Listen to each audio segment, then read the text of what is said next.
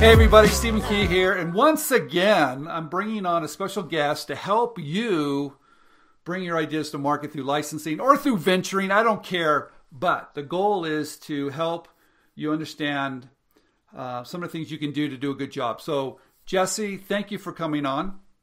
Thank you for having me. Thank you for reaching out to me on LinkedIn because you have a very interesting background. Tell us a little bit about what you do. So I am an engineer, mechanical engineer. I own a small prototyping product development type company. We specialize in taking an idea in the form of a napkin sketch or just a verbal idea, concept from an entrepreneur or an inventor, or even regular companies that are already established that have ideas. And I take them through the process of realizing their idea. If maybe sometimes it's just CAD drawings, 3D models that, demonstrate a bunch of different ways to accomplish what they're trying to do. Or sometimes it's, taking it further, prototyping 3D models. Sometimes just a quick thing or a quick part that they can hold in their hand, feel the ergonomics of something, or sometimes it's as basic as working out a mechanism. We want to try to fit a mechanism in a certain size package. Can we do that? Can you work out something? And we'll do something like that. Other times it's somebody that has a product similar to another product, but they want to make it their own. They want to add their own features and that sort of thing. Okay. And I will take those ideas and put them on paper, put them on the screen, so that we can see how, different things will work together. Or, there's a million different things that I've done in the past. Sorry, go ahead. No, go ahead. Tell me, you've got an interesting background. Tell me, you worked for a few other companies, right, in the toy industry, but also in what is it called? The baby industry? What do you call that? I called it, at my past employment, I worked for a couple of different product development companies. In a past life, they call it juvenile. Sippy cups, utensils, bath slings, potties, all kinds of interesting things like that. Okay. So, but also in the toy industry as well. Is that correct? Yes. We worked closely with Hasbro at my previous employment. Okay. We were always doing games and some little robotic toys. Okay. We worked with pretty much all the major companies, Mattel, and some of the juvenile companies were like Summer Infant, and we worked with Durrell, which is Safety First, Graco, a lot of those larger offshoot companies of them. So tell me this. You're the guy that brings these ideas to life. Okay. All right. And really proof of concept. And I want to talk about proof of concept because in most industries, when you're an inventor submitting an idea, you might send them a sell sheet or maybe a drawing, but sooner than later, if they like it, they're going to say, hey, I need a prototype. Okay. So I want to talk about the different types of prototypes for just a minute. If I just need to show a proof of concept, it can be pretty ugly. Do you help people with that? And what would that look like?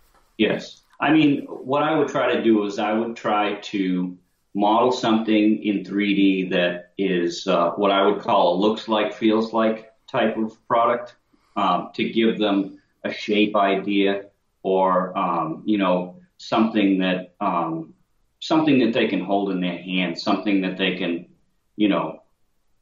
sit back and look at it for a few weeks and say, do I want this? Do I want it? Maybe it should have some rubber, over molding where it has some, tactile, type rubber surfaces, or, maybe it's something that like I said, a mechanism, or they want to see how something works. Maybe the mechanism isn't reminiscent of what the final product will be, Okay. but they can test the feel of how, if something's spring loaded, or if things are moving correctly. Okay. It's important to get the physical aspect of a prototype down, and then narrow it down into how it looks, or how it works. There's so many different aspects of how a prototype interacts with, their audience, so to speak. So let's say you do the first one and they want to see something a little bit more, right? Because you start here and there's a lot of iterations, okay, especially with some input. So this first one, maybe it's a 3D printed, maybe it's something you build for someone, but let's say an inventor wants to take it further, or the company wants to see even more. Maybe it's got moving parts, or maybe it has some electrical components to it. What is that called? Is there a name for that, or is it just the process? I would call that maybe a working prototype, or something that demonstrates a little more than, how it looks, how it feels. Maybe something that shows a little more closer to the end result. Okay. Something that might be easily serviced. You could take it apart, change a few things inside, or maybe there's a circuit board in there, and the circuit board, the size of the circuit board needs to be increased, or something like that. But something that you have a little wiggle room with. It still might not be the refined end result of the prototype, but it's something that you can work with. I try to design in a little bit of wiggle room sometimes with stuff, not knowing how things might change in the future. That way, you're not building six prototypes or 6 full prototypes every time. Okay. You have the hooks to be able to modify your prototype, maybe get a little more value out of that prototype. So let's step back for just a minute. All right, so I'm an inventor. I do a sell sheet. A company sees it. They say, hey, proof of concept. And let's say I I Frankenstein something. Okay. And of course, they're going to want something a little bit more. I come to someone like you that has the background, that knows how to do this. And I do the first one is called a works like. It might be pretty ugly, but it kind of shows how it feels. The second one might be a looks like. It gets a little bit closer to what this thing actually could be. Then the third one, let's say I want this thing to look like the real deal. That maybe it's even ready for production. What is that called? Is that a name? So that would be I would probably say that'd be closer to maybe not a final prototype, but very close to maybe a production quality prototype. That might be something that it has parts that are assembled together with standard manufacturing manufacturing processes, screws, snaps, maybe. It kind of would demonstrate a little bit more than what the product actually is. It would also partially demonstrate how the part is manufactured, or how the product is made. All right, let's talk about that for just a minute, because that's pretty important, isn't it, Jesse? If I'm submitting a product to a company and it gets pretty serious, is it important for me to help them, or maybe know how this thing's going to be manufactured, material, components? Because if I don't know that and they take my prototype and they get it cost, they go out and get it quoted, it could be too expensive. So how important is to really know how this thing's going to be made? I think at the final stage, when you're at that point and you're ready to start production with something, I think it's very important to have your final prototype be as close to the manufactured good as possible. So your plastic parts would probably have draft in them. Your screw bosses would be where you want them to be, aesthetically and that sort of thing.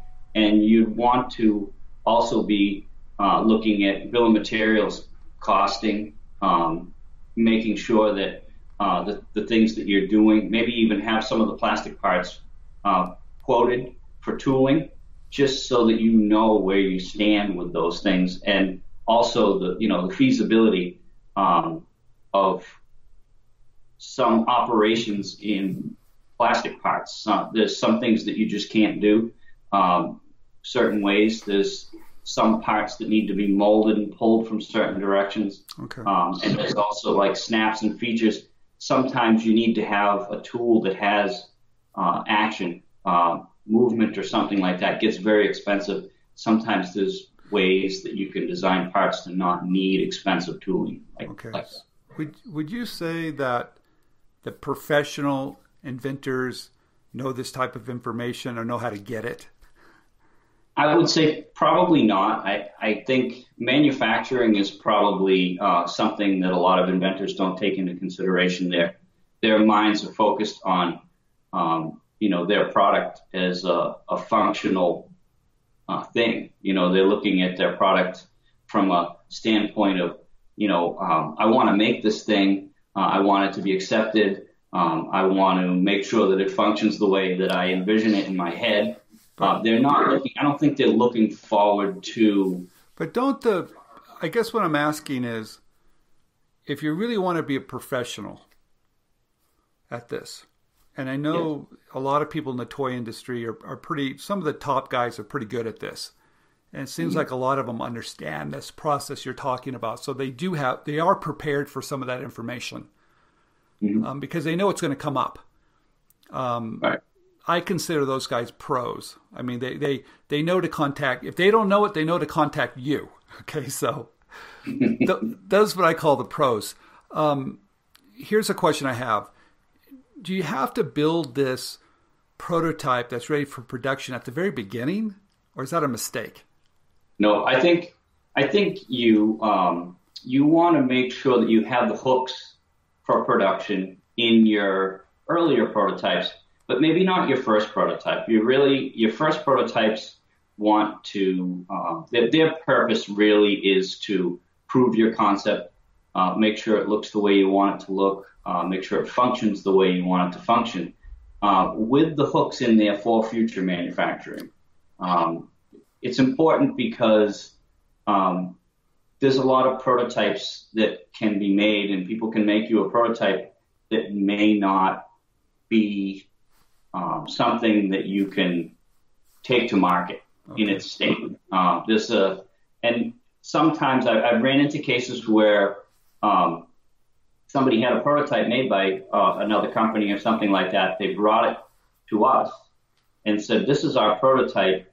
To make this manufacturable in its current state, it's impossible. And we want you to take it to that next level and make it manufacturable."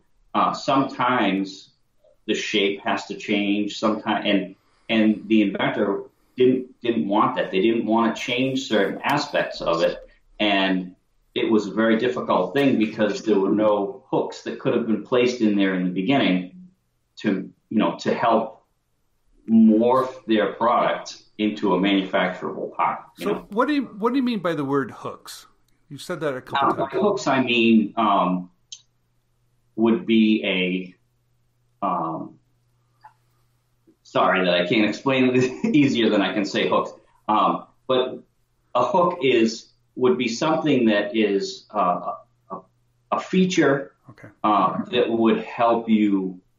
Got it. Okay. Would help you apply a manufacturing strategy. Maybe something is glued together for the first prototype. A good example of a hook would be, screw bosses. Maybe some internal features that have draft built into them already, so that they can be pulled out of a mold. And if you do certain things like that in the beginning, you kind of know where you stand when you do your final prototype, or you're close to your final prototype. Well, I think the thing that's really important for anyone that's listening to this video is that if you work with someone that's building a prototype, you want to make sure they have manufacturing knowledge. Is that correct, Jesse? Yes, I think that's very important because you could run into trouble later on in your prototype stages, and the inventor might not be happy with the outcome with their product in its manufacturable state. Okay. You know. Wonderful. Is there anything else that you can help our listeners that are ready to build prototypes? Is there anything you can tell them that would help if they're going to reach out to someone like you? What do you need to see to help them? Do you need to see a drawing? Does that have to be a CAD drawing? And what do you need to get started? To get started, I really just need an idea. Maybe somebody comes to me with, just a verbal. I'm looking for this that does this, and it has a handle, and or it has a circuit board inside with some LEDs, and maybe they can spend a little time doing a storyboard. I want something that looks like this, and show products that are similar or have a similar shape to what they're looking for.